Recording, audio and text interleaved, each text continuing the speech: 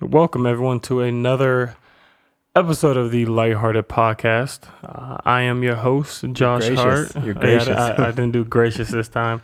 I am your host, Josh Hart, and my brother, co-host, Matt Hillman is here with me, of course, obviously. I'll be your gracious co-host tonight. As he is every week.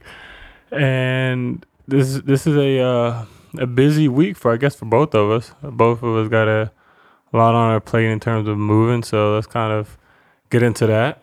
This is our we're recording this on Tuesday night, the night before the episode comes out. Sorry, Miles, we're getting you these intros pretty late. This is our last night as roommates, technically, ever. Oh yeah, I'm leaving tomorrow night. I was like, oh no, tomorrow. Yeah, this is last night. Anyway, I didn't even think about that. I was thinking yesterday was, tomorrow was going to be. I had you like grab some dinner, brought it in. I knew that. We played World of Warcraft all night. Yeah, bro. I'm like a level 7 warrior, orc warrior, I guess. What does that mean? What is an orc warrior? I'm still trying to figure it out, bro. Like my one of my best friends, Bass, from back home, Swells, has kind of got me and Larry Nance to playing World of Warcraft. So it's I can't even begin to explain it, but I still have no idea what I'm doing. I was like looking over there watching you play, and it just looked like I don't really know anything about the game. It looked like you were just running around, swimming. Yeah, bro. It's like you fighting a wild boar. Yeah, that's really what I'm doing right now, bro. Because I'm not sure if I'm gonna really be in this World of Warcraft thing for much longer. Just because it's a lot of just running around aimlessly, like trying to do these quests, waiting for different animals to respawn so I can kill them, and for the quests and all that.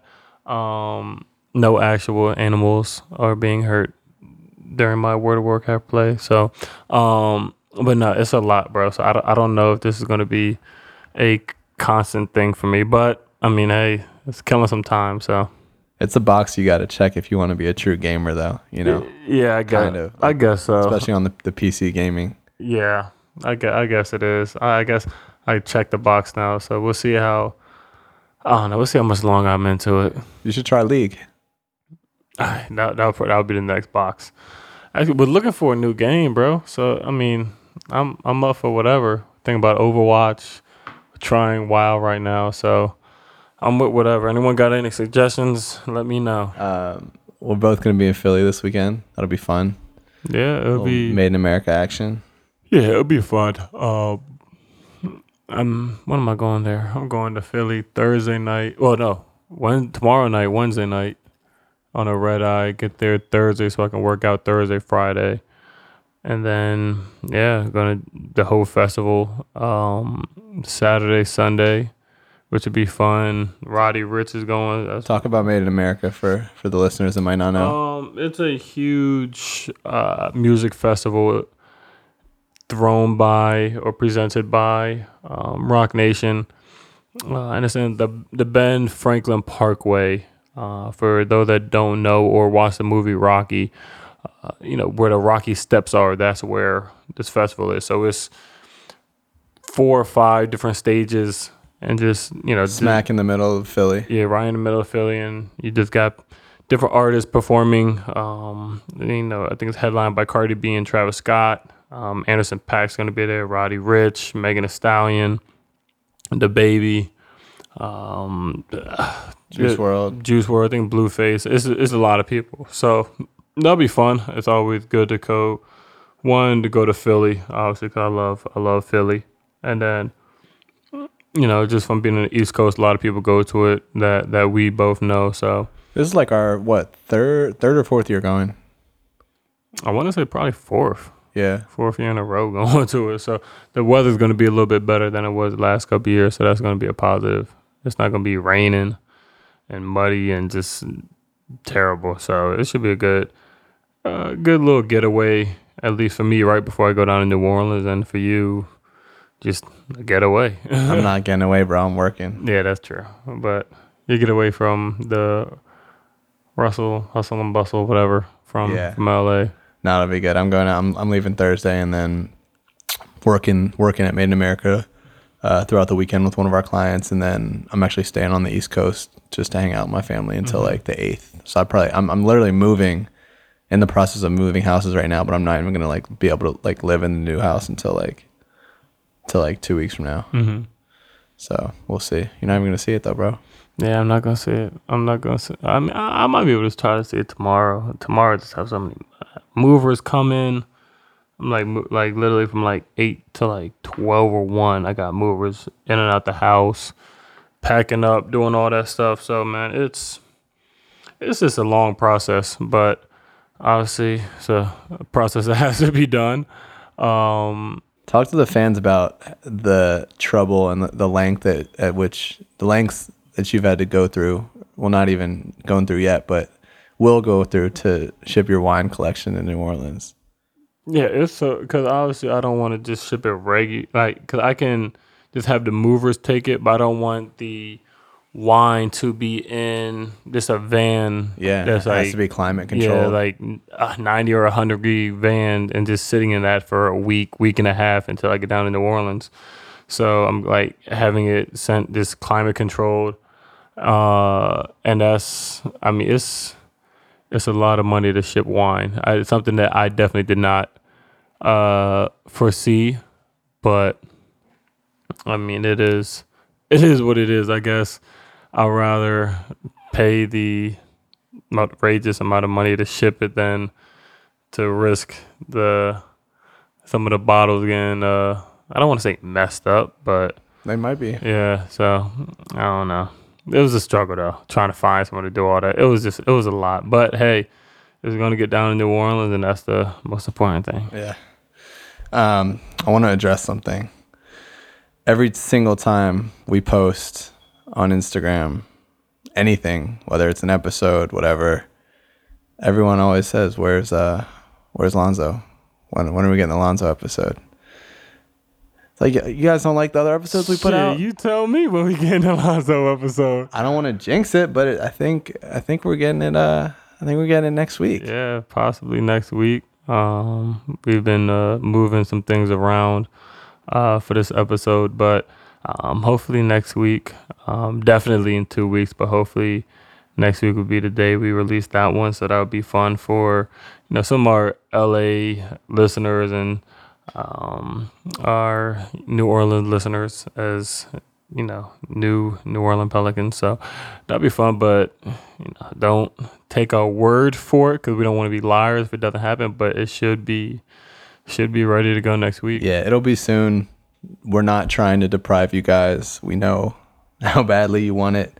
Just working some things out on our end. Some very exciting, news and announcements surrounding the podcast will be coming out soon, and it's all gonna make sense. But yeah, so it'll be fun.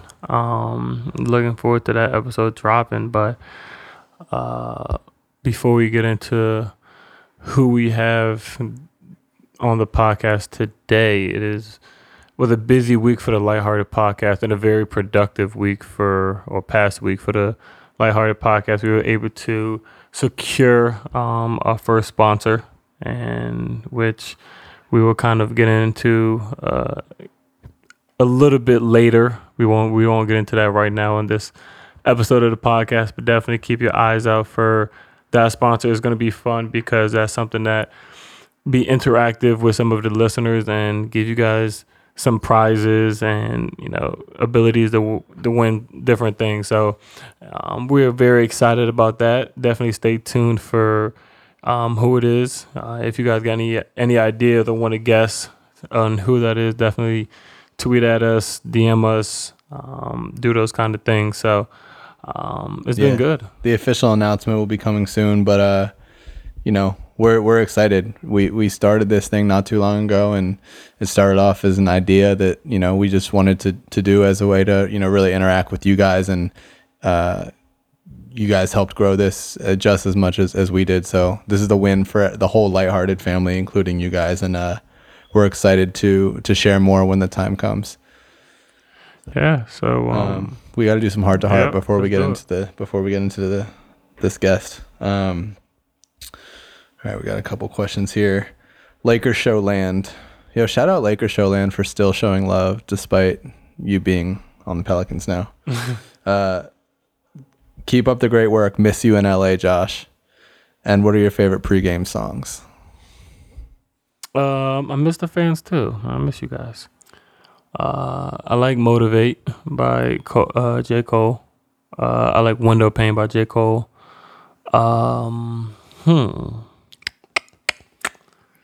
Rich Forever by Roddy Ricch.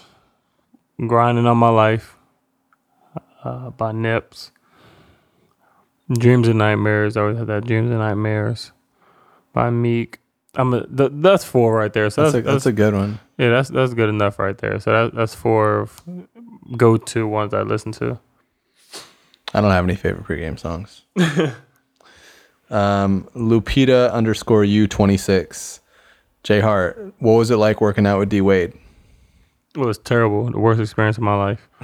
But it was fun. And obviously that was my favorite player growing up. So just being able to work out with him and just take little aspects of his game that made him great, and just being able to learn those kind of things and work on them and do my best to perfect those things, to integrate those things into my game, was definitely a great learning experience to do those things. So it was fun. Definitely going to have to get into the lab, with D Wade a little bit more next off season. Obviously now it's kind of winding down.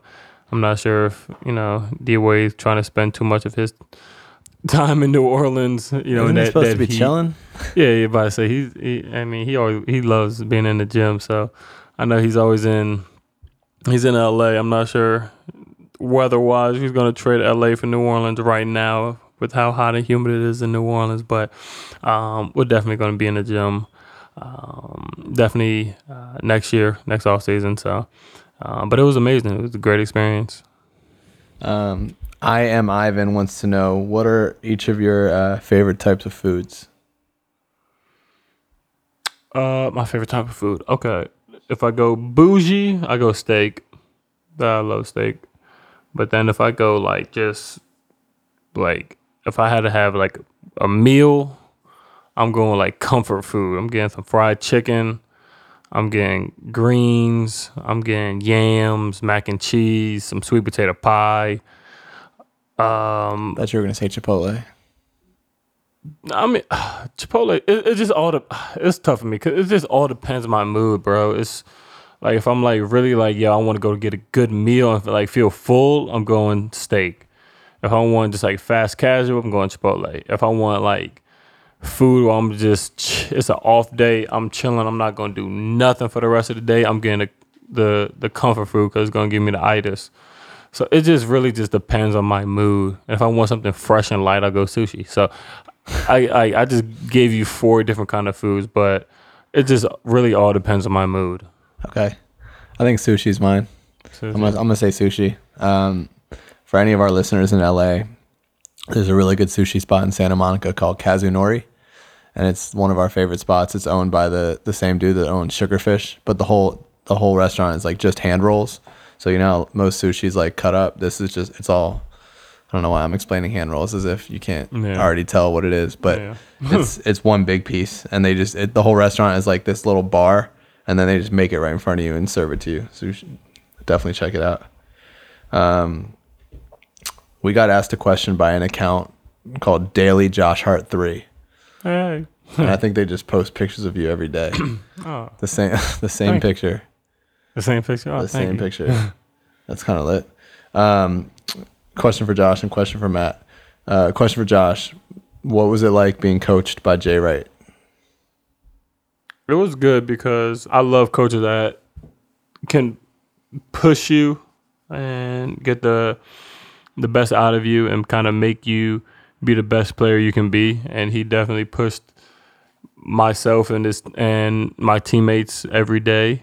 Don't get me wrong, we definitely had a lot of times where you hated him. A lot of times where you disliked him, but you always respected him. And that's kind of my experience. It was a great experience for me for 4 years. I learned a lot on the court, but I would learn even more off the court, and I think is the most important thing. And one of the biggest jobs that college coaches have is just to help those kids mature and turn into young adults. And that's something that Coach Wright did an amazing job on. I think he's the best coach in the business to do those kind of things. So it was a great 4 years. I wouldn't change it or trade it for anything in the world. And I'm excited to talk about him and kind of talk about his story on this podcast. Dope. And then the question for Matt was, what is it like working with so many different cool companies?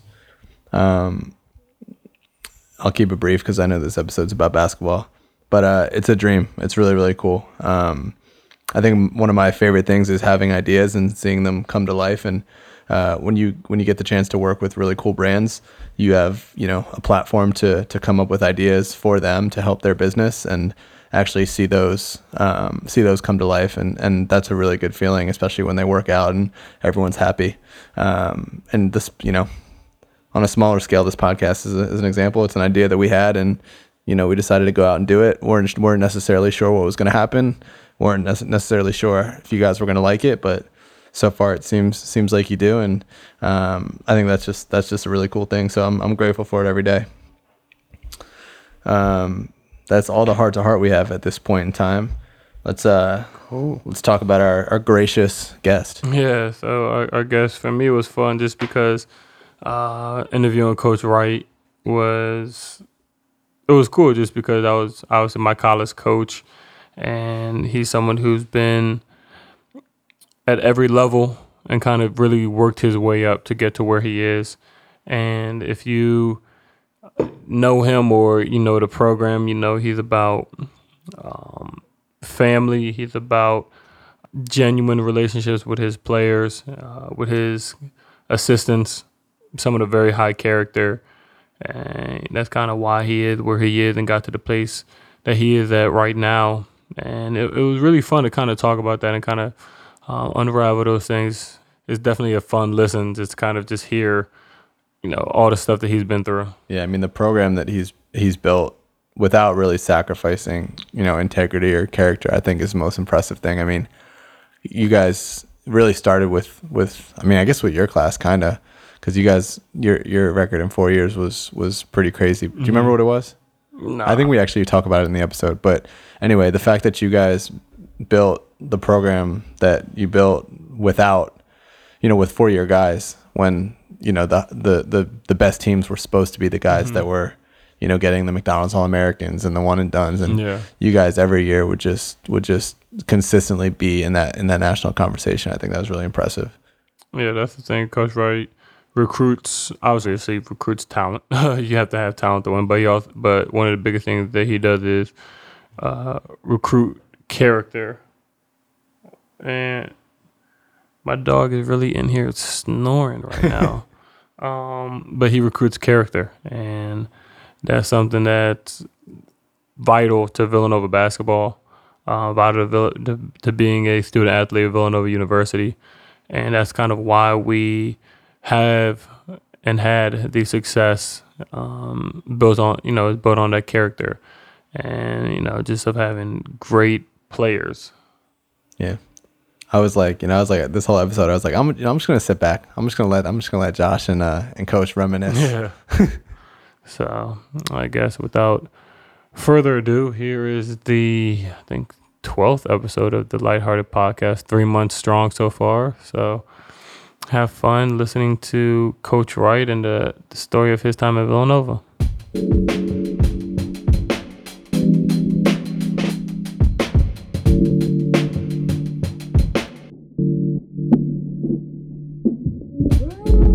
So, I guess this is a treat for both of us, me and you, Matt, but I think more so for me, obviously, just because... I thought we were going to say for me. It is for me. You do these a lot. I think it's a little... obviously, I think it's a little different with, a former player doing... I don't know how many former players you have, hopping on the podcast with. So I think it's a treat for all three of us. I'll say that. Everyone, this is Coach Wright. Obviously, we're going to have a longer introduction with him a little bit later. But I think, Matt, we're going to open up this bottle of 13 Jordan cab. I know we already had Jordan once on the podcast, but I mean, it's my favorite one. So, you know, you never go wrong with Jordan. Too. Yeah, you never can go wrong with Jordan wine. Coach is a big wine guy, so you know, cheers, man. You know, it's always amazing. But no, I mean, I think, Coach, your resume kind of speaks for itself. You know, with everything you've done, I don't want to date you, but, you know, you've been coaching longer than I think me and Matt both been alive. So, you know, all the audience, don't date that too much. But, you know, I think we really want to talk about, obviously, a little bit of your background, but a lot of it about Villanova. Just because, one, I've went there. You know, we've had some good times there, and you've built I always call it a blue blood program here, and I always argue with everyone, and I put it as a blue blood just with the achievements and just the consistency we've had here the last since you took over in 01. You guys helped with that a lot. I think the level of consistency was raised with your class. Oh, well, thank you. We're going to talk about that later, but I always want to take the credit for it, but it kind of really started turning with Dio and Ryan. So we'll talk about that a little bit later, and I'm never going to say that to them. Josh, but what was your record in 4 years? My record in 4 years? I should have looked. Hold on. I think I have it. I think it was something ridiculous. Yeah, you're right, Matt. At one point, there was only a couple. I think there was like a couple Duke guys that had won as many games in college basketball as Josh and his classmates. 129 and 17. That's amazing. That is amazing. That is amazing. That's pretty wild. That is. It's definitely the winningest class in Villanova history, but it also ranks up there all time, one of the all-time winningest college basketball classes. No, definitely. I think we're like 4 or 5 games away from that Duke team. I think it was like Shane Battier. That team. I think that team had like 133 or 134. So.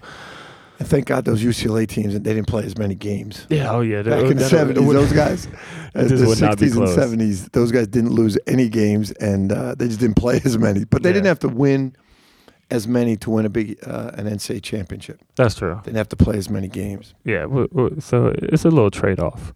So I guess kind of talking about your background, and obviously your first year here was 01.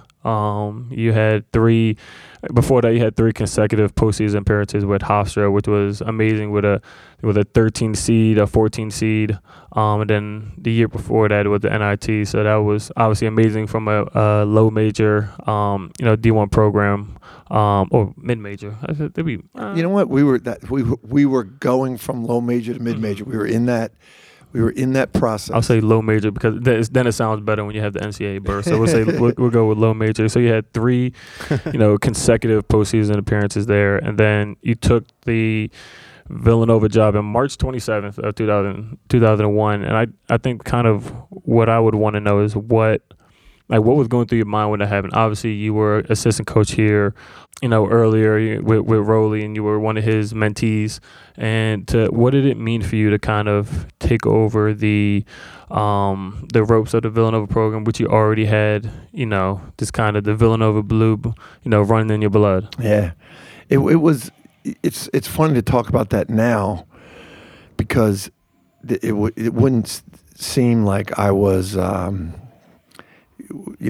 thinking about going anywhere else but Villanova. But at the time when I was at Hofstra, my mindset was different. Like I was so happy at Hofstra. Like I loved living in New York. We lived in Rockville Center, Long Island. We could take a train and be in Manhattan in 30 minutes. I loved it. I loved the school. We were winning. We built it. It wasn't like, you come to Villanova and you have success. Villanova was always good, but we built that. I loved that. Our kids were born there. So I was really thinking, I'm good at Hofstra. Like I'll stay here. I didn't need to be a big time head coach. And to your point about low major to mid major, that's really what we were doing. When we took over there, we were 295 out of 302 Division I teams. So, by the end there, we were RPI like 30, 40. So we felt like we really accomplished something and built something. I was happy. So when I came here, it was one of the few jobs I would have left Hofstra for, and it was coming home. Patty, as you know, my wife Patty's a Villanova graduate. She was a cheerleader, Villanova cheerleader, so we were coming home. I was an assistant here. I'm from Philly. So at that time, it was like a dream come true to come back here, to come home. In the coaching business, you rarely think you're ever going to get to coach in your hometown. You got to take the job wherever the job is, you know. We were assistants at University of Nevada, Las Vegas. I was at University of Rochester, Hofstra, you know, Long Island, New York. So to be able to come home, it was really almost unfathomable that you could get to do that. So at the beginning, it was a thrill. If you want me to go any farther into the first few years, it changed from being a thrill to being hit with reality. I think Matt kind of wanted to talk about your approach and just kind of where you got attitude from. Yeah, that's a you wear one of those attitude wristbands? Oh yeah. Attaboy. I'm glad Josh passed those on to you. Humble and hungry. Attaboy. That's what I'm talking about. But that was something that in the beginning years at Hofstra, as I said, we were 295 out of 302 teams, and I was watching our first team, and we just weren't any good. Like we just didn't have good players, but for the league we were in, and we had just started in a new league called the America East, and I'm watching these kids play, and they're playing their butts off, and I realized you can't really ask any more of them. And we went out and started recruiting, and I knew that we were going to have better players coming in, but I still loved the guys I had. They were giving me everything they had. And I thought, we shouldn't, but we were losing all the time. And I was like, we shouldn't be this distressed about this. We can't do anymore. It's not their fault. They didn't choose to play for me. They weren't a good program, and they're just not, we don't have enough talent. So I started saying, like, what do we really have control of? We can go play the best possible game we can play, and we're still not good enough. Malik Rose was at, if you guys remember Malik Rose, he was at Drexel at the time. He wound up playing for the San Antonio Spurs. Yeah. He's now the general manager of the Detroit Pistons. But he was a 6'9" stud playing for Drexel. They were the best team in the league, and I was like, our guys are getting killed by these guys, My assistant had a great line one time. We played Drexel. Malik Rose was 6'9", like 240s, being guarded by our 6'4" center, James Parisi, who was studying art history. And after the game, we got beat, and Malik Rose shot 28 foul shots. And I said to my assistant, I was like, this is BS, man. They're giving Malik Rose all these calls. Like, we could beat that team. He said, Jay, we can't beat that team. He's like, Malik Rose is going to be a first-round draft choice, and he's being guarded by James Parisi, who's going to be an art teacher. Like, we're not beating these teams. So I started saying, like, what really do we have control of? Like, we're bringing good effort every day. We're bringing a great attitude. We have to feel good about that. And that's when we started we knew we couldn't win. So our mantra started being like, hey, what do we control? We control our attitude. Let's come in here no matter what happens in the game. Let's have a positive attitude the next day. Let's enjoy this. You're giving me everything you got, and let's control our attitude every day. And we actually started playing better, and we upset University of Maine in the playoffs at the end of that year, and then had to play Drexel and Malik Rose at Drexel. We got blown out. But attitude started to become our mantra. That's awesome. And then I know going into the 2002 season, you guys had a really, really strong recruiting class. That was with Randy Foye, Curtis Sumter, Jason Fraser, Alan Ray, Bake. Yeah. What, obviously, despite having come off an NIT season the previous year, what do you attribute to just being able to grab really, really top tier guys right away? Well, the Hofstra days played a big part in that, because when we were at Hofstra, we were really starting to get it good. We went to the NCAA tournament 2 years in a row. So we started recruiting Alan Ray, not Randy, but Alan Ray, Curtis Sumter, because Curtis was in Brooklyn, so he was only like 30 minutes from us. Jason Frazier was from Long Island. He was 15 minutes from us. Alan Ray was from the Bronx. He was like 20, 25 minutes from us. So we were getting a little big-headed, thinking, all right, we're going to get these guys at Hofstra. But we really did have that vibe going. Like, we had Speedy Claxton, who got drafted in the first round, and Norman Richardson played for us, and then he was a free agent, but he got signed by the Indiana Pacers, and so we had 2 guys in the NBA. We were winning. We had the longest winning streak in the country going at one point. So we really thought we could get those guys. And then, as I said, I wasn't in a hurry to leave, but then the Villanova job opened, and we took the Villanova job, but we knew those guys, and now they're like, all right, we were kind of thinking of you guys at Hofstra, but now you're at Villanova. That's even better. We'll go. And then Randy knew those guys, from the metropolitan area, and they all knew each other, and that was really something. Josh, we talk about your class with Chris Jenkins and all you guys, but those guys, they came in when we weren't at Villanova. It wasn't really. We weren't as successful as we are now, and so it was a step of trust, and I always have a special place in my heart for those guys because they were all tight. They came together to do it together to get this program going again because the program always had great tradition, and they got it started. And that class was the group that took us to a Big East championship and a Final Eight, our first of our staff. I think the biggest thing, our class wasn't as much, but when you have like a highly recruited class like that, I mean, first I remember hearing the stories.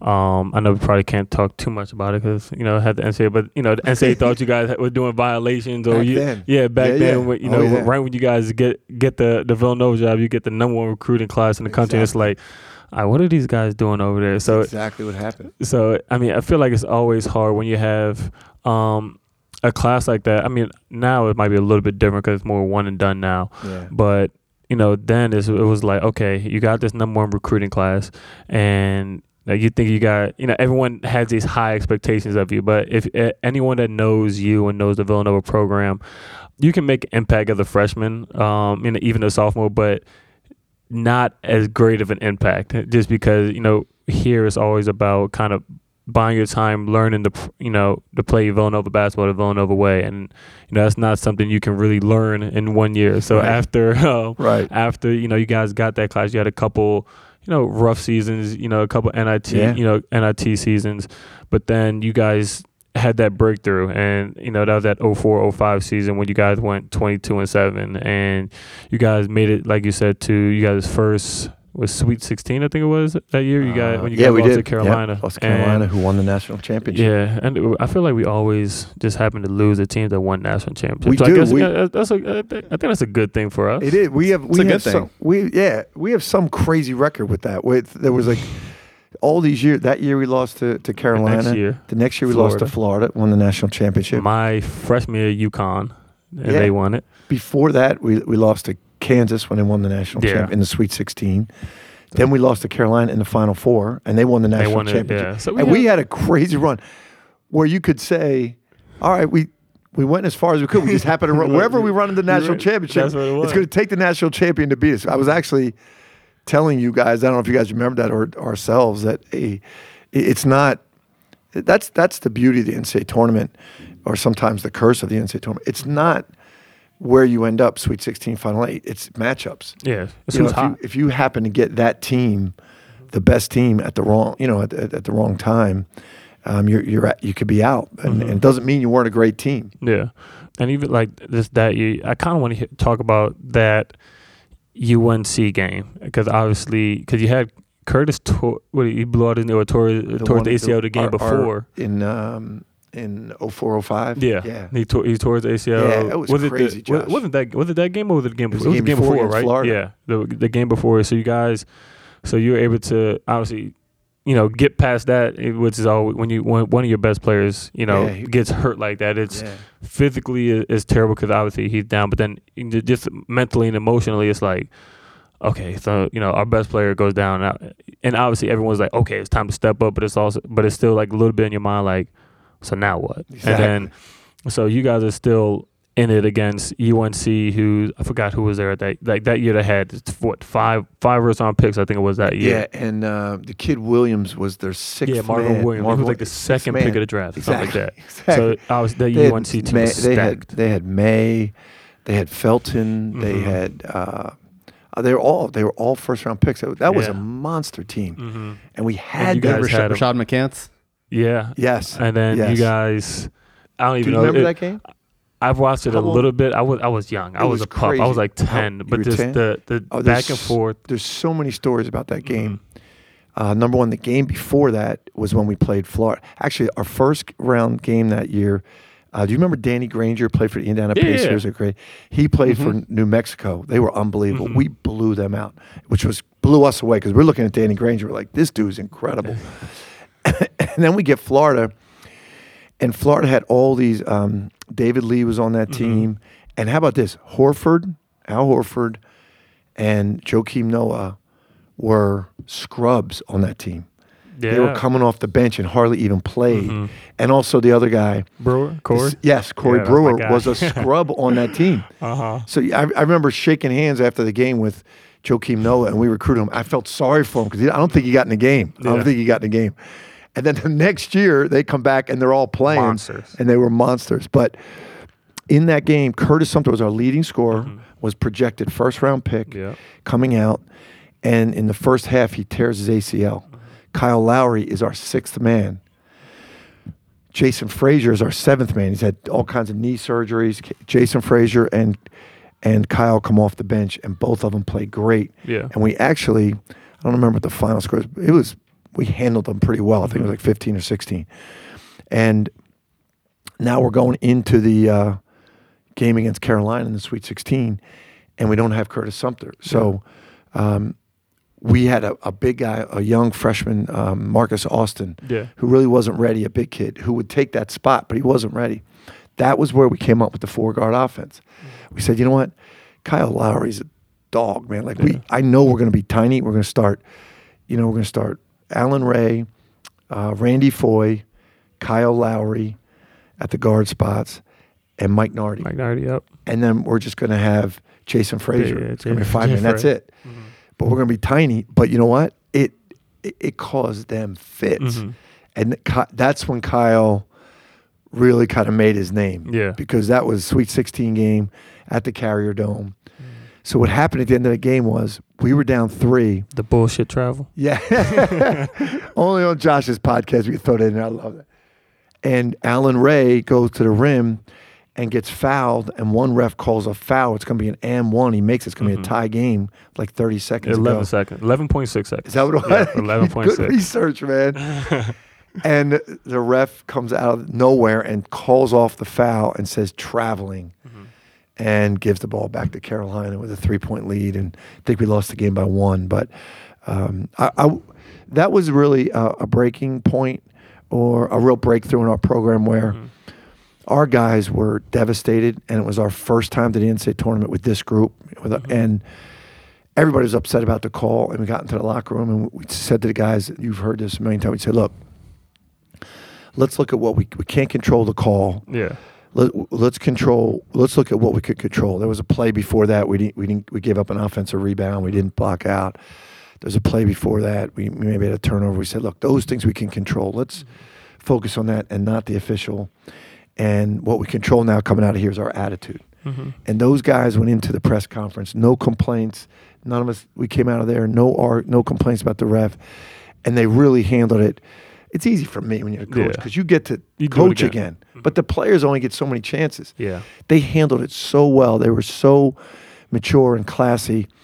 I think they set the tone for what our program was going to be about. Yeah. So everyone, y'all hear that? Everyone talks about the small ball lineup now, the Warriors death lineup.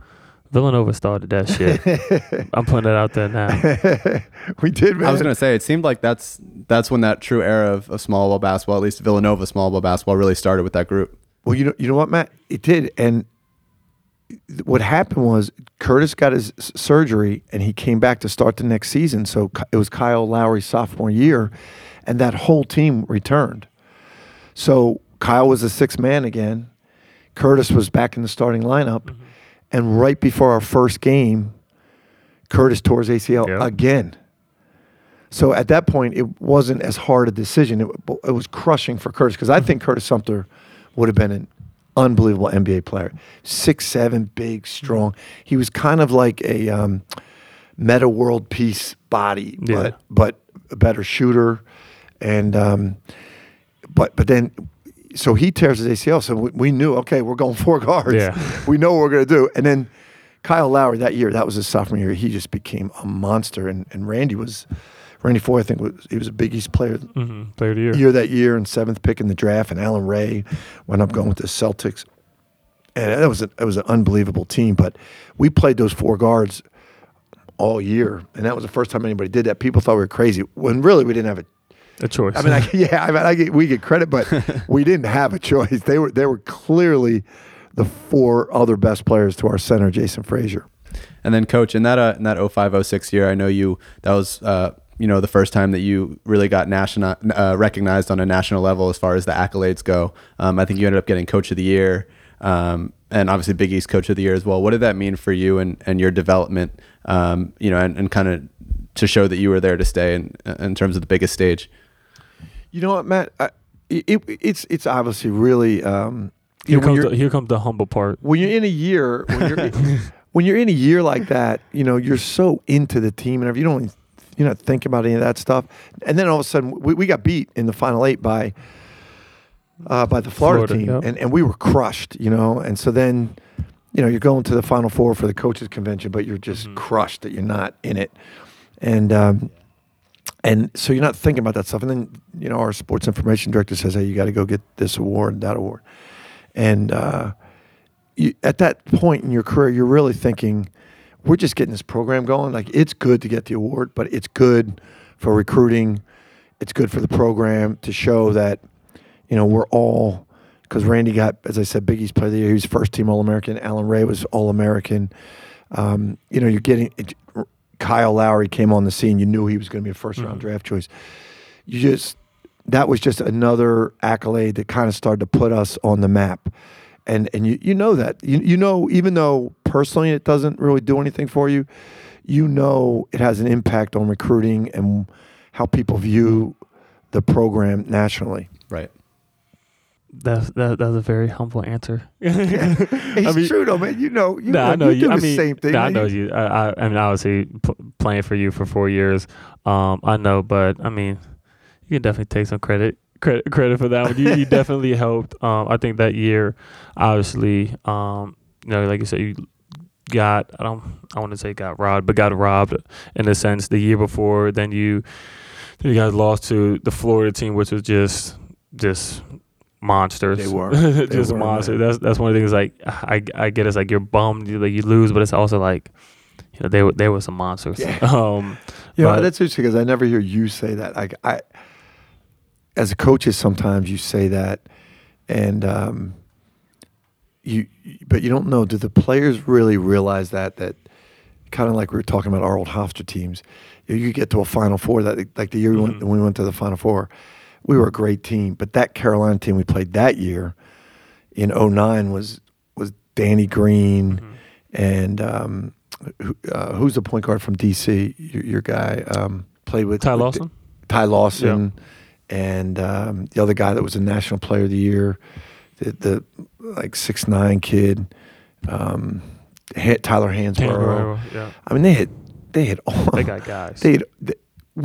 After we lost that game, I was like, all right.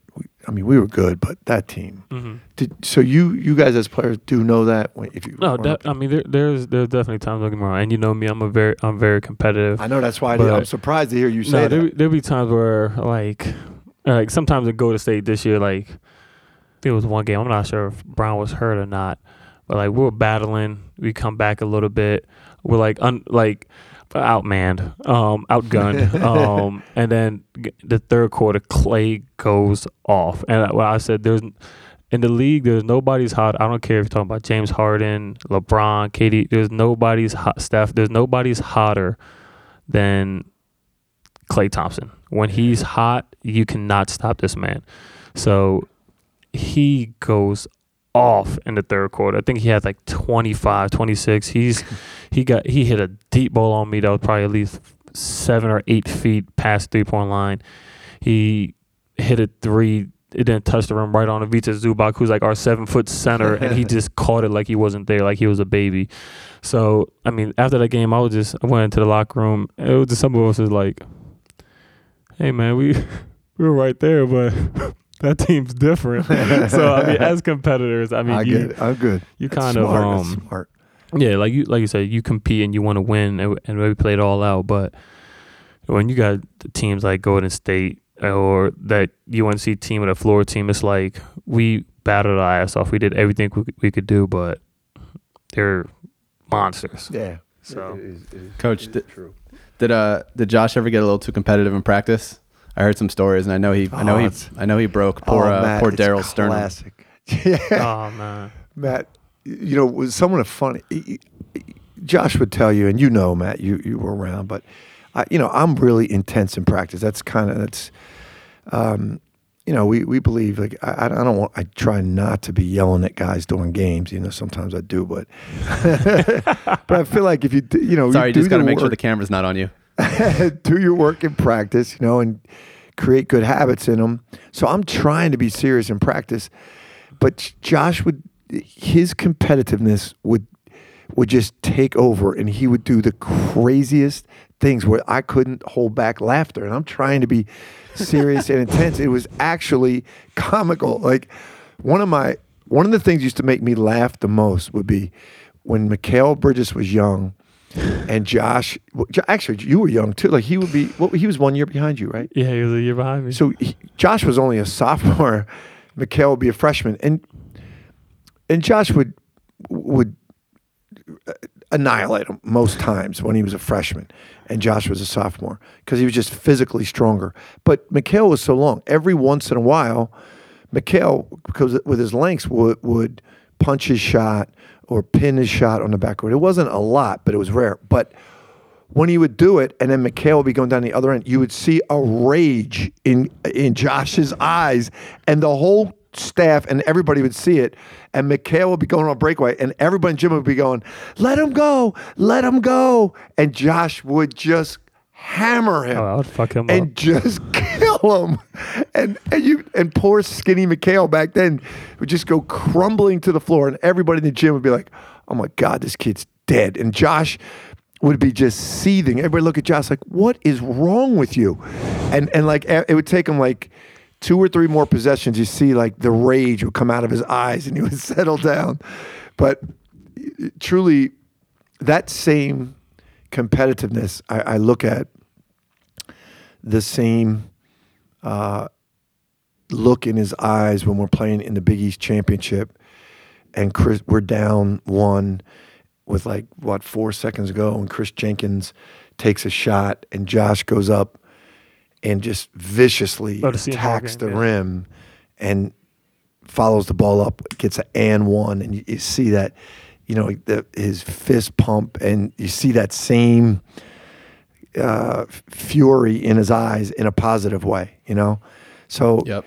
It was he truly, I think he and Kyle Lowry were 2 of the most competitive people I've ever coached.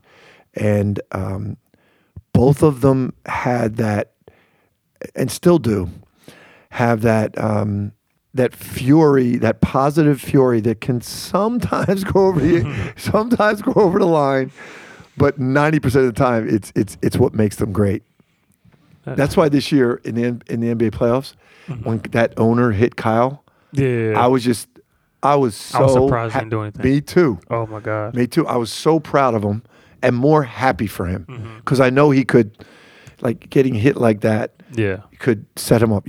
Kyle Lowry in his second college game got thrown out of the game for punching Langford, the kid Langford for Kansas, elbowed him in the head, and there was no foul called, and Kyle turned the ball over, and like Josh, I saw that same look in his eye, and down in a stack, they were in a stack set, and he punched him in the stomach, and the ref caught it, and he got thrown out. I never had that. No, you didn't do that. Kyle got big balls for that one because I would in practice I always did it, but I mean there were definitely some times in games I would get a couple elbows or I'd get a couple in high texts, school, but you did. Yeah, I did. I definitely got.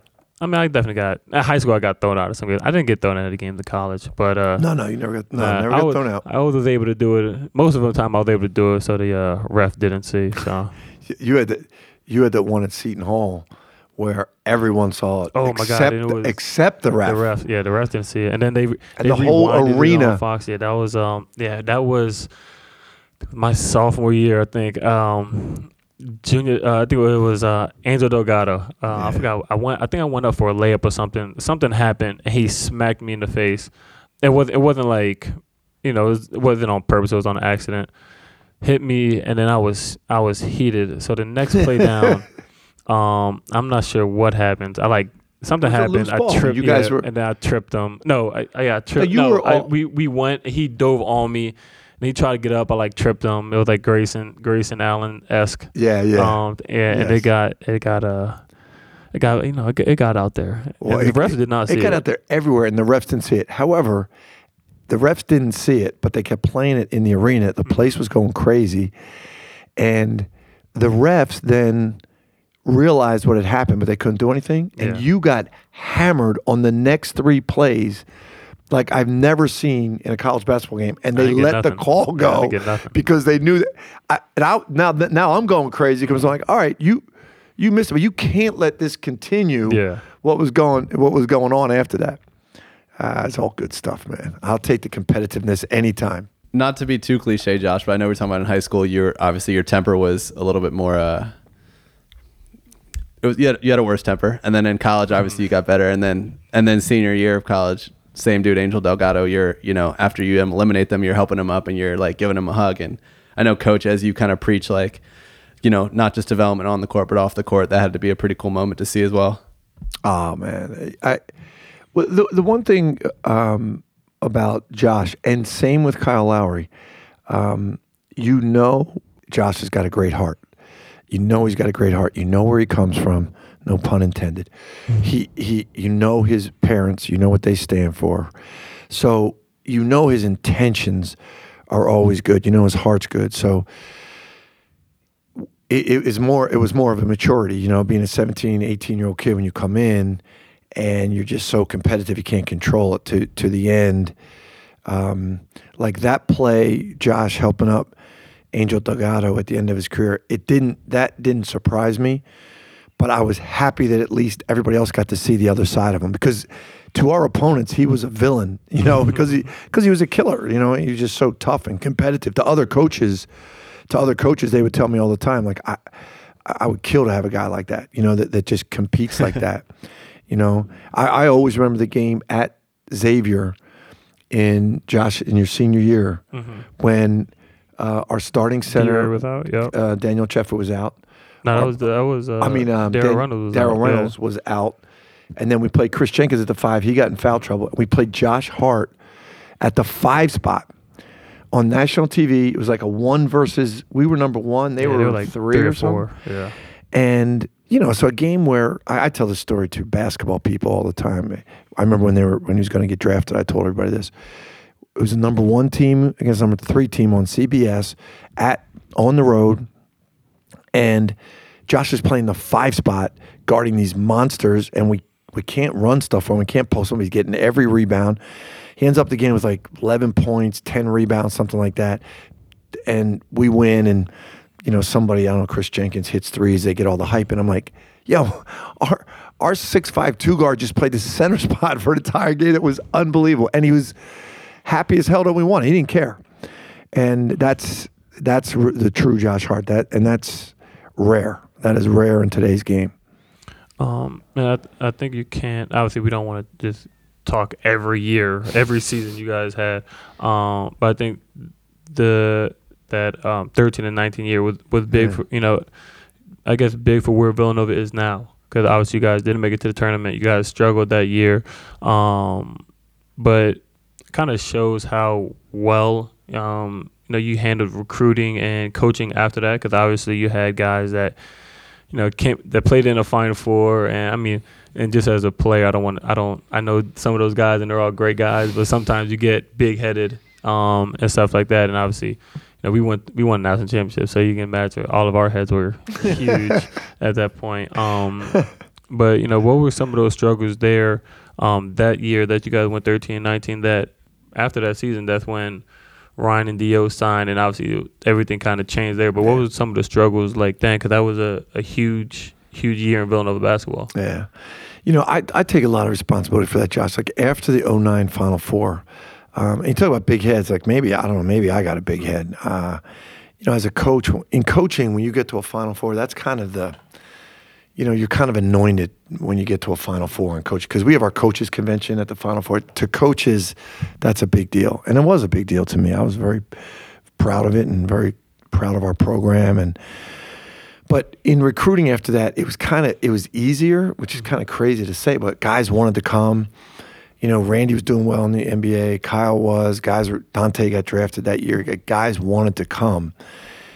And we just started taking good players that wanted to come and not explaining to them what Villanova basketball was all about. So it's hard to put the blame on them. In the next year, we were number 2 in the country that after that Final Four year, but I could see, we were playing 11 guys and we were running up and down and scoring points, but I could see this is not going in a good direction here. Mm-hmm.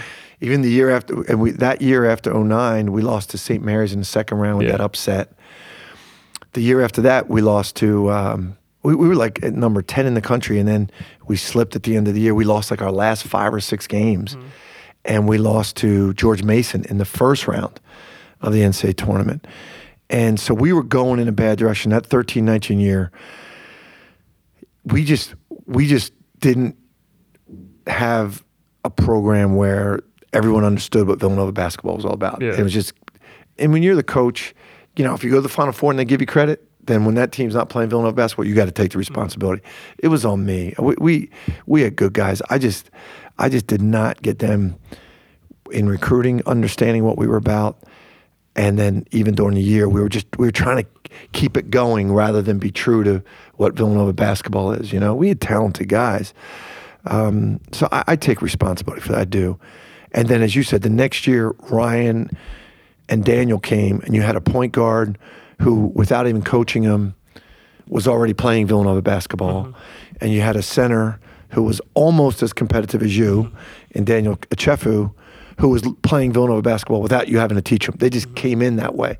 So that was kind of lucky on our part, too, to get those two.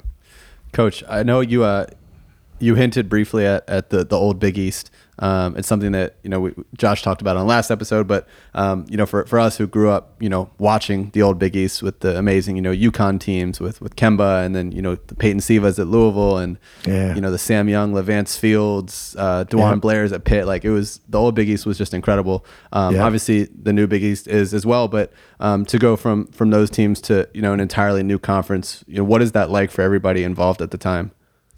Well, honestly, Matt, for me, I was, when that Big East broke up, I was crushed, man, because I grew up as a kid, even in the old Big East, the real old Big East, with Patrick Ewing and Allen Iverson and all those guys, and Walter Barry and Chris Mullen.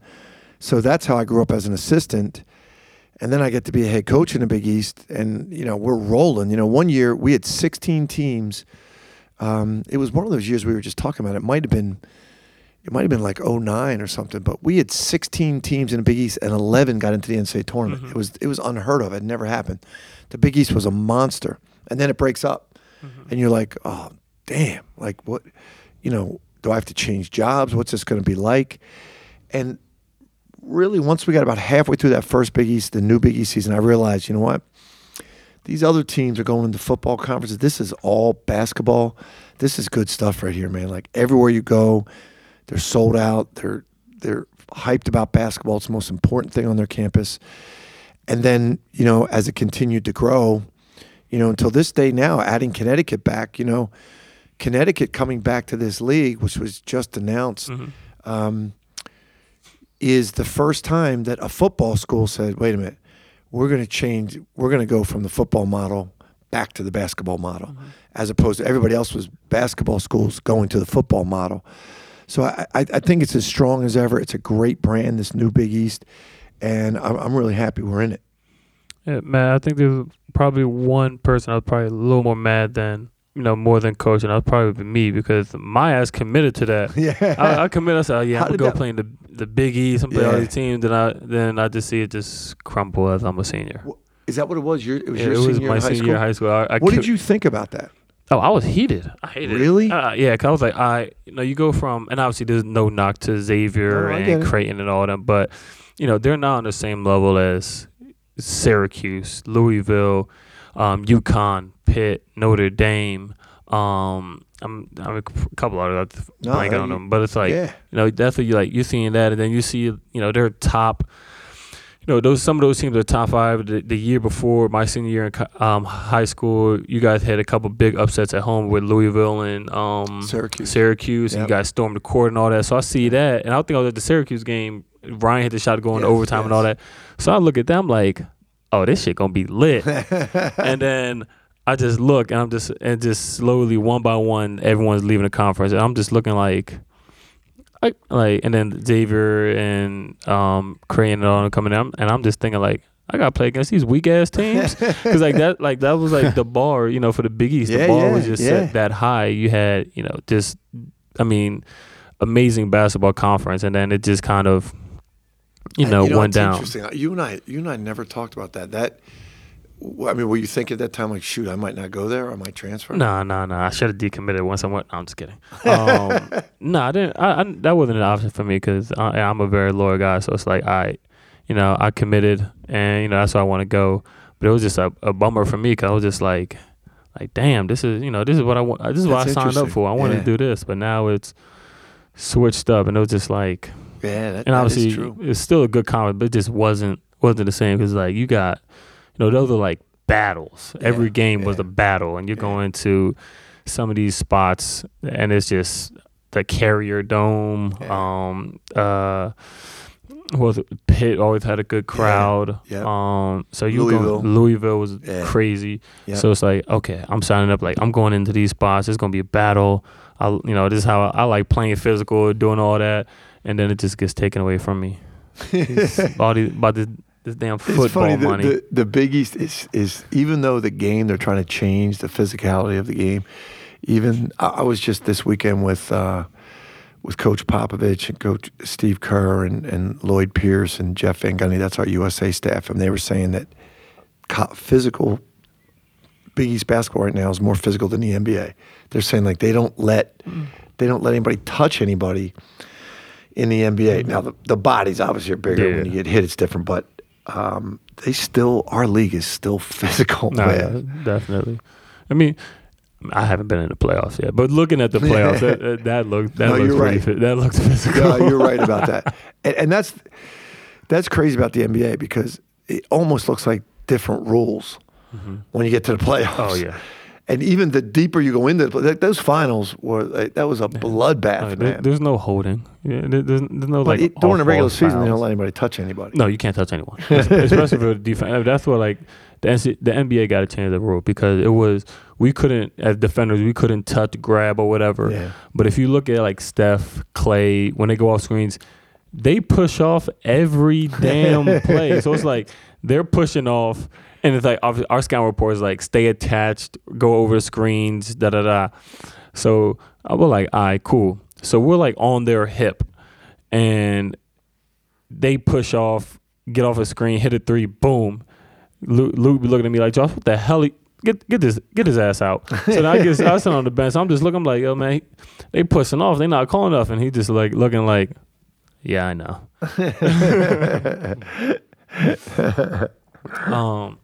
So, man, yeah, it was a bummer for me not being able to play in that Big East. But we had, the next couple of seasons, we had good seasons. Yeah. We won Big East, championships, regular season, conference a couple of times. And then that 16-year, which I think is the best season in Villanova basketball history. We won the national championship. I mean, obviously, 2018, obviously, everyone says it's the most dominant.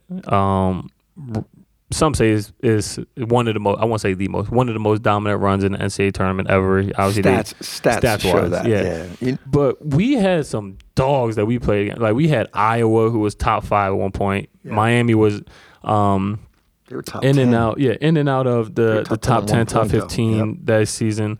Now that we had Kansas, who was the overall number 1, beat them. Oklahoma, who we lost to by 20 in Pearl Harbor, we whooped their ass by 44, which that is a record for margin of victory. Yeah, Miami was. Oh yeah, I forgot Yeah. Miami. Miami was McClellan. yeah, Yeah. so they were tough, and then Oklahoma. Then obviously the finals against UNC, where they were just monsters and number one half of the year, and then but I think we run. I don't want to give up too much Villanova information, but we always practice, that out of bounds play. Like I can't remember ever in practice Ryan or whoever the point guard was threw it back to the No. trail man. Nope. Not once. No. Like we didn't draw that shit up. Like, No. that wasn't how we did it. It was No. just That was always the last option, but we would always say we would run it in practice, and the defense would know what we were running. Yeah. So we always thought, all right, if they know what we're running, we're always going to have to take the most difficult option because they're going to stop everything. But even in practice, knowing what we were doing, we never got to that point. You're right, and still to this day, we still practice that. Nobody's ever taken that man, shot. no one does this. But I think that was I think that might have been the only time Chris ever ran after that play too. Like the him being the inbounder.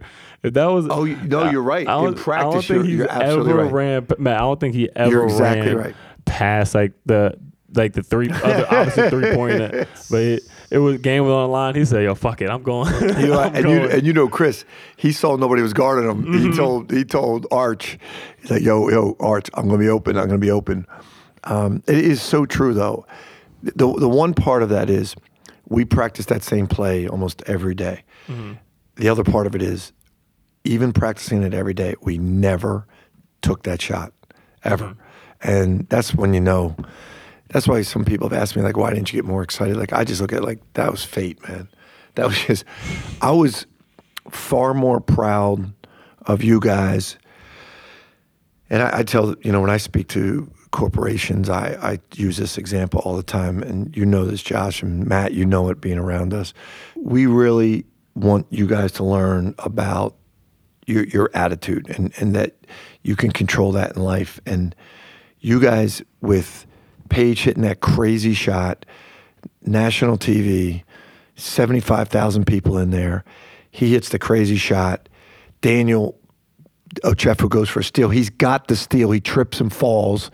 I mean, everything. He didn't even have to go for it. He could have just stood his big ass there, and the ball probably could have just hit him. You're But, exactly well. right. He tripped. Even if he just would have stayed on his feet, the ball would have Yeah, hit him in that's all the he had back. to do. I know. And all that happens, and you guys came off the court, and none of you were down. None of you were complaining. You were just clapping your hands, looking each other in the eye, and saying, "Attitude, man, we got this. Attitude." And I. That's the, you practice that all the time, but that's the situation you practice for. The most difficult situation when millions of people are watching on TV. You've blown a lead, so you've blown a lead. There's a tendency to have a little fear in your mind. That all shit in the back of your mind. Exactly, which you guys didn't. And you guys walked out on the court saying attitude to each other. And I was so amazed by that. In the huddle, like we knew what we were going to run. It was a long timeout. I just sat there and drew the circles real slow to show where everyone's going to stand. I didn't have to because you knew what we were doing. So we didn't say a lot. But it just amazed me that all you guys, as young men at 20 years old, 21 years old, had that in you, that self-confidence to go out there and just say, hey, forget about what happened before this. We're going to go out here and execute. I didn't know if the shot would go in, but I was so impressed by you guys. That's still what I take from that game. Not making the shot or winning it is how mentally tough and mentally focused you guys were. That was amazing to me. Coach, I almost don't even want to ask this question because you've probably been asked it so many times, but obviously everybody saw, as soon as Chris released it, you said bang. Did the release just look really good? Had you seen him hit that shot so many times? What were you thinking in that moment, and why did that come out? Yeah, you know what? I do that all the time. Like on the bench, if we take a shot at the end of a shot clock, or let's say we've been down for a while and our guy takes a shot or end of the game, in my mind, I'd always say to myself, bang, like that's going in. And then the same thing, when the other team would always take a shot, end of the shot clock, in my mind, I would say to myself, no effing way. I would always say, no effing way. In my mind, just because I couldn't do anything, so I thought, I'm just going to will this thing out or in, right? So I knew that I did that. But after the game, But I didn't know I did it that night. I didn't know my lips moved, and no one ever had a camera on me. So I always thought that was just going on in my head. So later, after the press conference, one of the guys said to me, like, yo, coach, you're the OG. You said bang. I was like, what? What do you mean? And they said, yo, when he hit that shot, you said bang. And I thought to myself, holy shit. Like, I mean, I know. How would somebody know? And then someone said to me, yo, they have your lips moving saying bang. I never knew that my lips actually move when I say that. If anybody called me now, I would say it could be the first half with 2 seconds on the shot clock and someone could take a shot. If they put a camera on me, I'd be saying bang. For me, I was always looking like, damn, coach had no reaction. But I'm like, now I'm just like, yo, that might have been the coldest reaction you could have possibly, because like your face, oh, you look, bang, look, and then just went and shook hands, and it was just like, damn, that was so badass. I'm telling you, I was thinking in my mind, I really was, before that how impressed. I was like, you know what, this is in God's hands. I am so impressed with these guys walking out here with all this pressure on them, and they're just like attitude, looking at each other. They're so calm. They're so confident.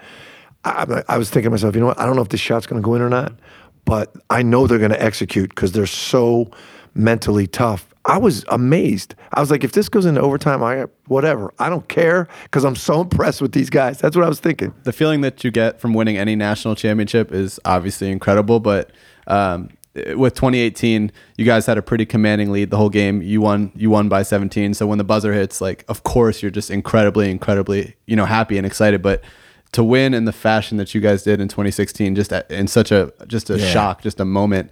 Like, what's the feeling when that happens? Do you even remember Josh? Do you even remember your reaction? Or are you just running around just trying to find somebody? Nah, all I remember was just saying, like, just in my head, like, give me one Chris. And then he just hits that, and it's just like, yeah, you just run around. And it was crazy, man. After that we were rock stars. I mean, that was coach's word, like talking about rock stars, just trying to always keep us humble. But like, at least the rest of that year and that summer, we were. And obviously we were trying to move on to the next year. Coach is trying his best to try to get us to turn the page and all that. But we're going. We hit a shot like that. Then we go to the White House. We go to the ESPYs. And I'm over here like, yo, this shit's fucking lit. Like, this is like, no, it was like, it was like the best moment of my basketball career. So, I mean, that was like my initial reaction was just give me one Chris. And then after he hit that, it was just like 4 months of just like, rock star status. I'm going to be a rock star. I came to Villanova right after you guys won. I was there for like a week. I skipped all my classes. Classes were not a thing after that. And they weren't. And I'm trying to talk to him about stay humble, stay hungry. Yeah. Nah, but you guys handle. I mean, you're right. You guys were rock stars, and you guys still are when you come back here. But you handled it. You guys handled it well. You did, and even going into that next year, it's hard. Yeah. No one knows how hard it is that next year. We were number 1 seed going into the tournament, right? Yeah. And we lost. We were on 1 seed. Phil Booth was hurt that year. Omari Spellman couldn't play that year. And with all that, having won, I was really proud of you guys that year. I really was. No one can understand that unless you've. It was kind of like the Warriors this year, losing those guys and still battling to the end. Yeah. I was very proud of you guys in 17. I don't really know if you could have done much more, We won the Big East championship that year.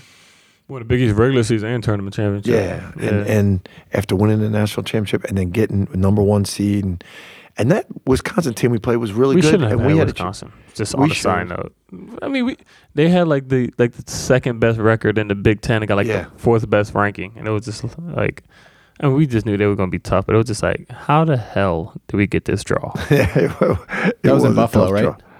Yeah. My freshman year ended in Buffalo, and my career ended in Buffalo. Yeah. My dad's born in Buffalo, but fuck Buffalo.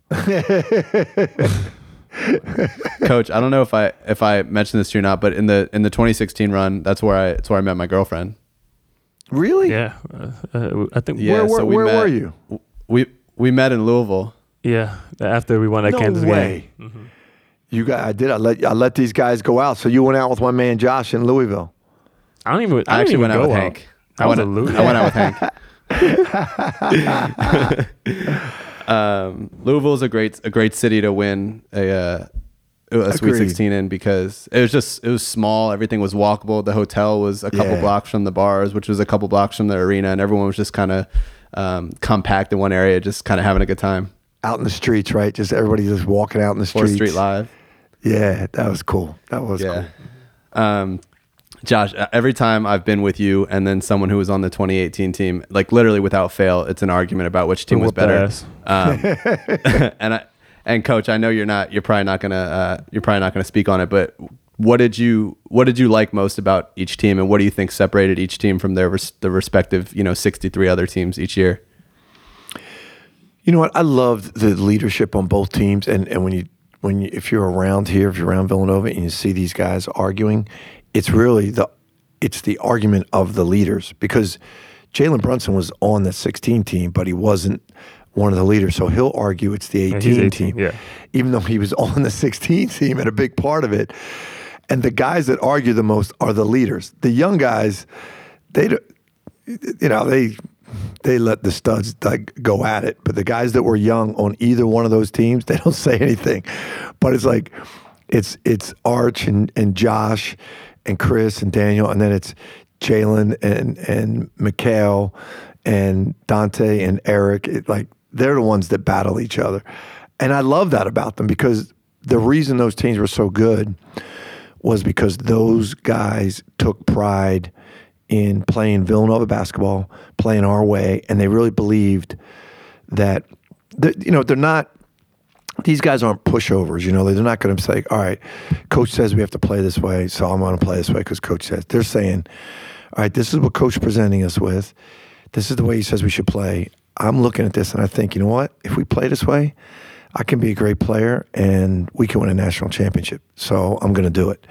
It was an intelligent, we call it voluntary cooperation. Like, both of those leadership groups were really smart, really competitive, and really talented.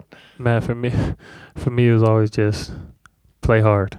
For me, it was just like, shit, play hard, down a couple loose balls. After that, Coach is gonna let me rock out. That was my big thing. It's true. But your version of rocking out was still fit what Villanova basketball. That was the beauty of you guys. If I, which I did when you got older, I did let you rock out, but you still got the offensive rebound to win the game in the Big East championship game. So that, if a guy is selfish and someone else takes a shot to win the game, he stands there and says, "Oh shit, I didn't get that. You go to the offensive glass and win the game for us." So I let a guy like that rock out anytime. You're not gonna answer. I know. I was going to ask you 16 to 18, but you're not. I know you're not. You're not even going to answer that. Yeah, I know. They, like I said, like you.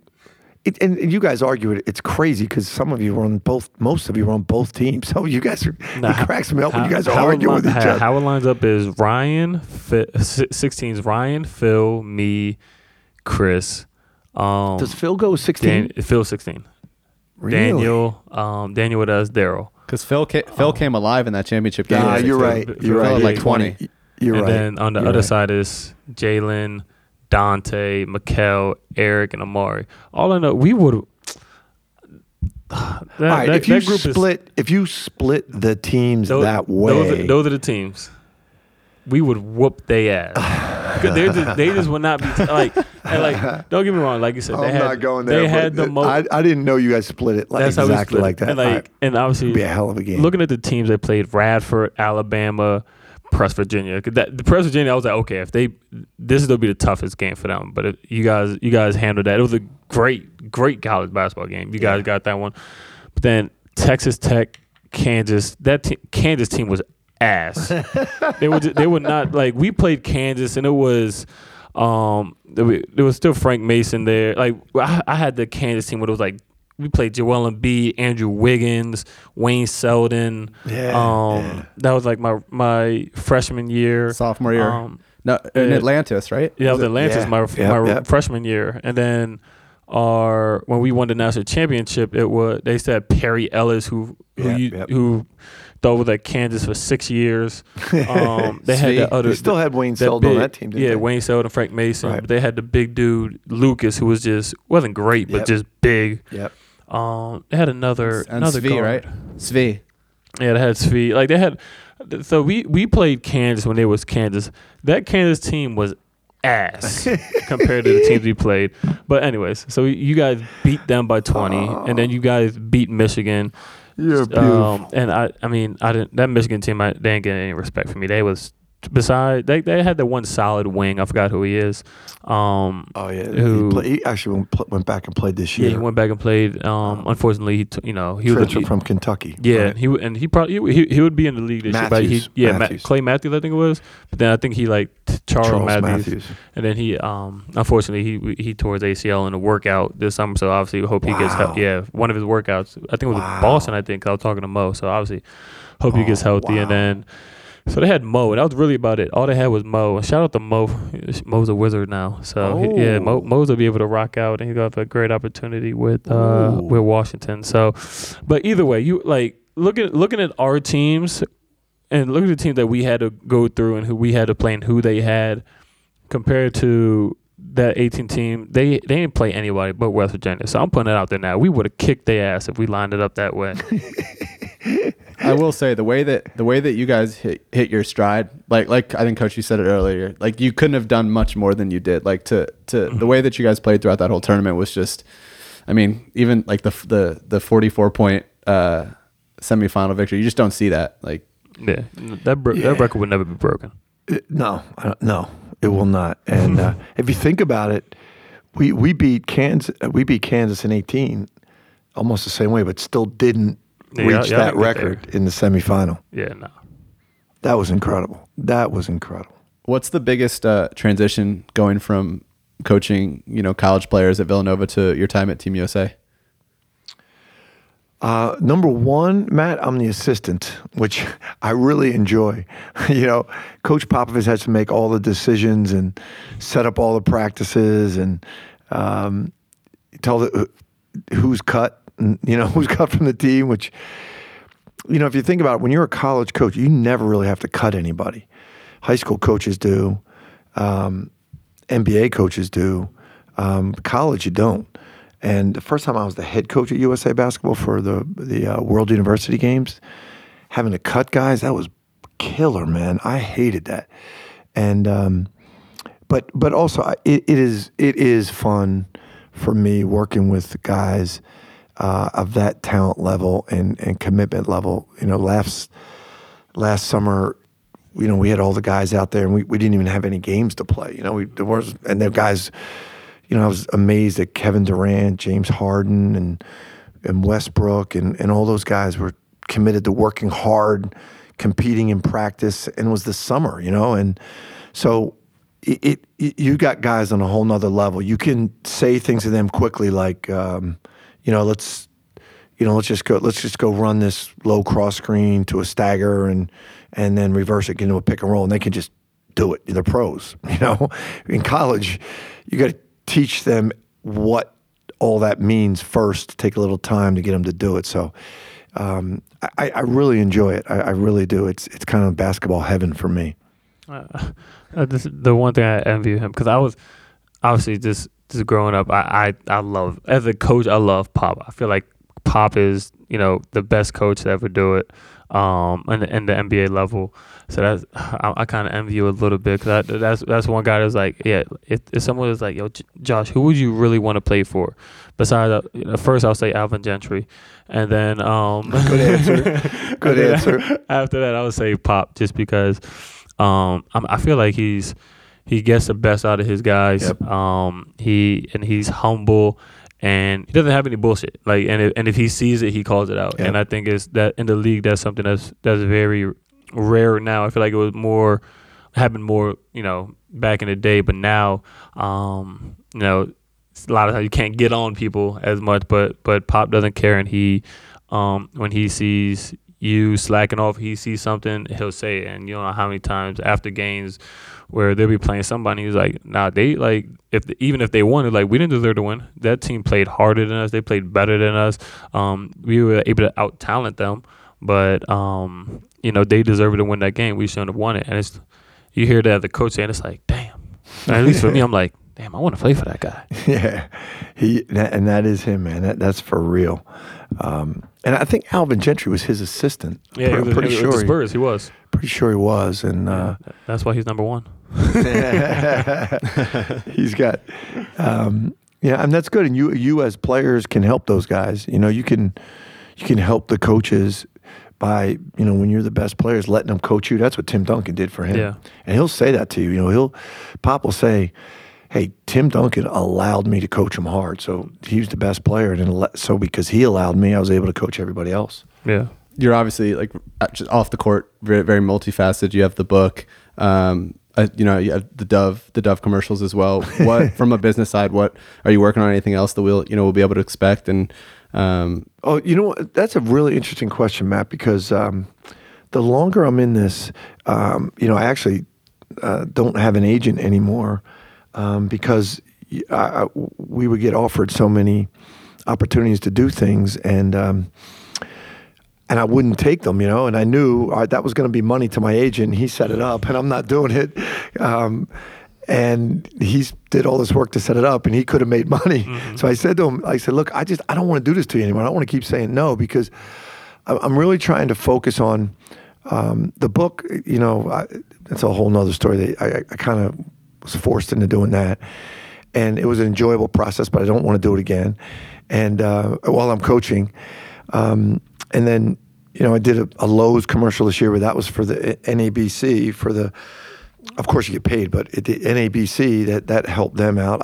That's easy. It's a one-day thing, but I really try to focus my time on making sure that the things I have to do at Villanova, recruiting, raising money, fundraising. And most important is coaching a team, that I don't get distracted from doing that. And I keep doing that, and this USA basketball is taking up a lot of time we'll be together until September 17th. So that's taking up a lot of time. So the time I'm not doing that, I want to make sure I focus on Villanova basketball. As you guys know, we're getting these guys ready in the summer. We're working hard, but I want to spend as much time with these guys as I can. So I'm really trying to focus my time on Villanova basketball. I'm doing this thing for Amazon Books, which is pretty simple. They just ask me 3 books I've read and what I've learned from them and what people, and I'm doing a little thing for them. They're easy and not time consuming. I'm really trying to concentrate on Villanova basketball. I feel like in the last, probably since my freshman year or maybe even my senior year in high school, I feel like this summer is you have to put a little bit more time and a little more focus in here, just because you guys have no seniors. Yep. You guys, I think Dada and Colin, are you juniors? Jermaine, you think junior too. You have no seniors, so I can only imagine what. That's different. That's new for you. You haven't had to do that in the last 6 years. Right. It's everything we try to avoid. Yeah, exactly. Everything we do with our roster is not to get to this point, and. It's tough for us. It's different for us, but it's enjoyable. And I know you were here this morning watching us, and we had Jalen in workouts today. Arch was down there, and I can tell you guys are looking at it ooh, these boys are young, man. Oh yeah, they're not getting Villanova basketball yet, but it's a challenge, and I actually. I'm invigorated by this challenge with the young guys. It might be a little ugly early in the season, but I think we can get. It was ugly last year early, but I think we can get it going by the end.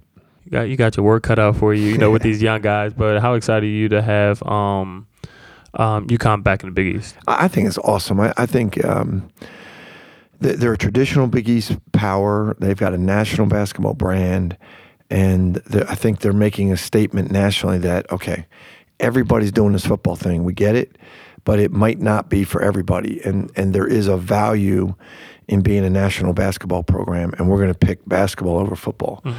So I think that's a big statement that they're making. And I also think they're making a statement we're choosing the Big East. They came to us. Yeah. We didn't go out and search you, and we were fine with 10. We're good. And They will add another Northeastern team, which I think is the strength of the Big East.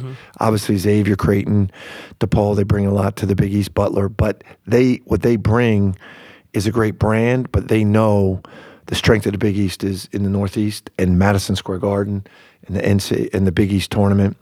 You got to admit, playing the Big East tournament was awesome, right? Being in Madison Square Garden, staying in Manhattan for the week. So I think they're going to everything that's great about the Big East. They're going to accentuate that. It's not like you're bringing in somebody from, let's say, Louisiana, that doesn't have any connection. They were original members. They were national champions. They're in the Northeast. They're around the Garden. I think it's going to be great for the league. Josh, what do you think? Lighthearted 10? Yeah, let's do it. So this is something that we do at the end of every podcast. It's called the Lighthearted 10. All right. And it's just 10 just quick, I guess, a little bit of rapid fire, not fully rapid fire questions that we ask everybody and just kind of see their the answer. So I guess I started off saying, what's your biggest pet peeve? Basketball players not bringing effort every day. You had to ask me. Of all people, man, you had to ask me. Attitude. What's your biggest fear? And you can't say the same thing. My biggest fear, you know what? Just working too hard and not spending enough time with my family. This one might date you a little bit, but what was your favorite cartoon growing up? Oh man, Roadrunner. Okay. Do you know what that is? Do you even know it? Yeah, that was Wile E. the Coyote. Yeah, Wile E. the Coyote. Yeah, good. I used to love that, man. Bugs Bunny was in that too. Go ahead. Childhood celebrity crush. Oh, that's good. Childhood celebrity crush. Let's say Marsha on the Brady Bunch. Okay. That's a good one. That's a Do good you know one. who that is? I know who she is. I see her. Yeah, I know who she is. I'm talking about when I was a little kid, right? When I was a little kid. You could get a little older, She you was go the one that Farrah broke her nose Fawcett. with the football, right? Yes. Do you ever remember who Farrah Fawcett is? No, who's that? Farrah Fawcett. No. Google her. I'm gonna have to Google. So her. when I started to get a little bit older, it was Farrah Fawcett. You Okay. Google her. What superpower would you want? Superpower. Read people's minds. Okay, that's actually a good one. For a coach, that's a really good Yeah. You wouldn't have wanted to read my mind. I would have been saying a lot of expletives. You did kick them off the team. Sometimes I did. Sometimes I did read that mind. And it wasn't good. If you could switch lives with anybody for a day, who would it be? Jesus Christ. But switch lives with anybody for a day. Man, you know what? I'm going to give you an answer, but I really wouldn't. I'm so happy and thankful for who I am. But man, you know what? I would like to switch lives with like a guy that just lives at the beach. Who's got a simple life. I don't know that particular person, but just a guy that lives at the beach. He's on the beach every day. And he's got a simple life. He's not working real hard. I'm hoping I'm going to be that day. I'm going to be retired. I'm going to be that guy. I'm going to be that guy one day. What profession other than yours would you like to attempt? You know what? Back in the 2000s, I used to think Wall Street be a stock trader because I liked the competitiveness and the fast action, and I liked they used to really take out clients and there was some sales in it. That was the one I always thought I would like to do if I wasn't a coach. Who would play you in the Jay Wright movie? Well, Yeah, go if ahead you and ask say everybody, it. they Just would go say ahead and George it. Clooney, There you go. but I think I'm fading there. I'm getting older, man. I don't think. No, you're younger But than him. everybody, he looks better though, man. I'm looking old. He doesn't look as old. But when I was younger, they would literally say to me, like, people that didn't follow basketball, they would stop me like, Mr. Clooney, and I'd be like, no, man, no. I wish, but no. That would have been someone that I don't changed know if he could lives. wear a man. suit like you though. Oh, Nah, I don't he's think a he can do that stud, one. man. That dude's a stud. What is the title of the current chapter of your life? Wow, it's a great That's good. question. That's one that everyone stumps. That is a great question. Reinvention. Oh, that's a good one. Reinvention. I like that one. That's a great one. It's just trying. You know, I'm getting more experience. The players are younger. I want to still keep trying to find ways to motivate them, and then also think about, you know, I'm getting closer to the end now. So you think about, I don't know, I hope that's not for a while, but you start thinking about, okay, what do you do next? You're in it so long, you know, and you're just like, all right, just grindy every day. So that would be my word. I like your 10. They're good questions, man. The last one. If heaven exists, what do you want to hear God say when you arrive? Welcome. I just want to be there, man. I'm just happy to show. If I get there, I'm good. Given my life and all the times I yelled at Josh Hart, if I get there, I'm good. Man, but thank you so much for coming on. It's been a pleasure to sit here and talk to you and just kind of see the other side. Obviously, not, you know, just talking to you, just men and not me getting cursed out or me doing the cursing out on the basketball court. So, thank you so much for coming on to the Lighthearted Podcast. Wish you guys a lot of success this next year. Obviously, it's gonna be a challenging one for you guys with these young guys, but you got a great group of guys, and you know, good luck with everything. Thanks, buddy. And I'm proud of you too. I watched your guys' friendship when you were way back in high school, and I started recruiting. It's cool that, and that's your loyalty and yours, Matt and Charlie. You guys stick together, and no matter how big you get, and then Matt, when you get real big, no matter how big you get, you don't forget where you came from. So it's impressive to see you guys all stick together. Appreciate it. Appreciate that, Coach. Thank you. You got it, guys.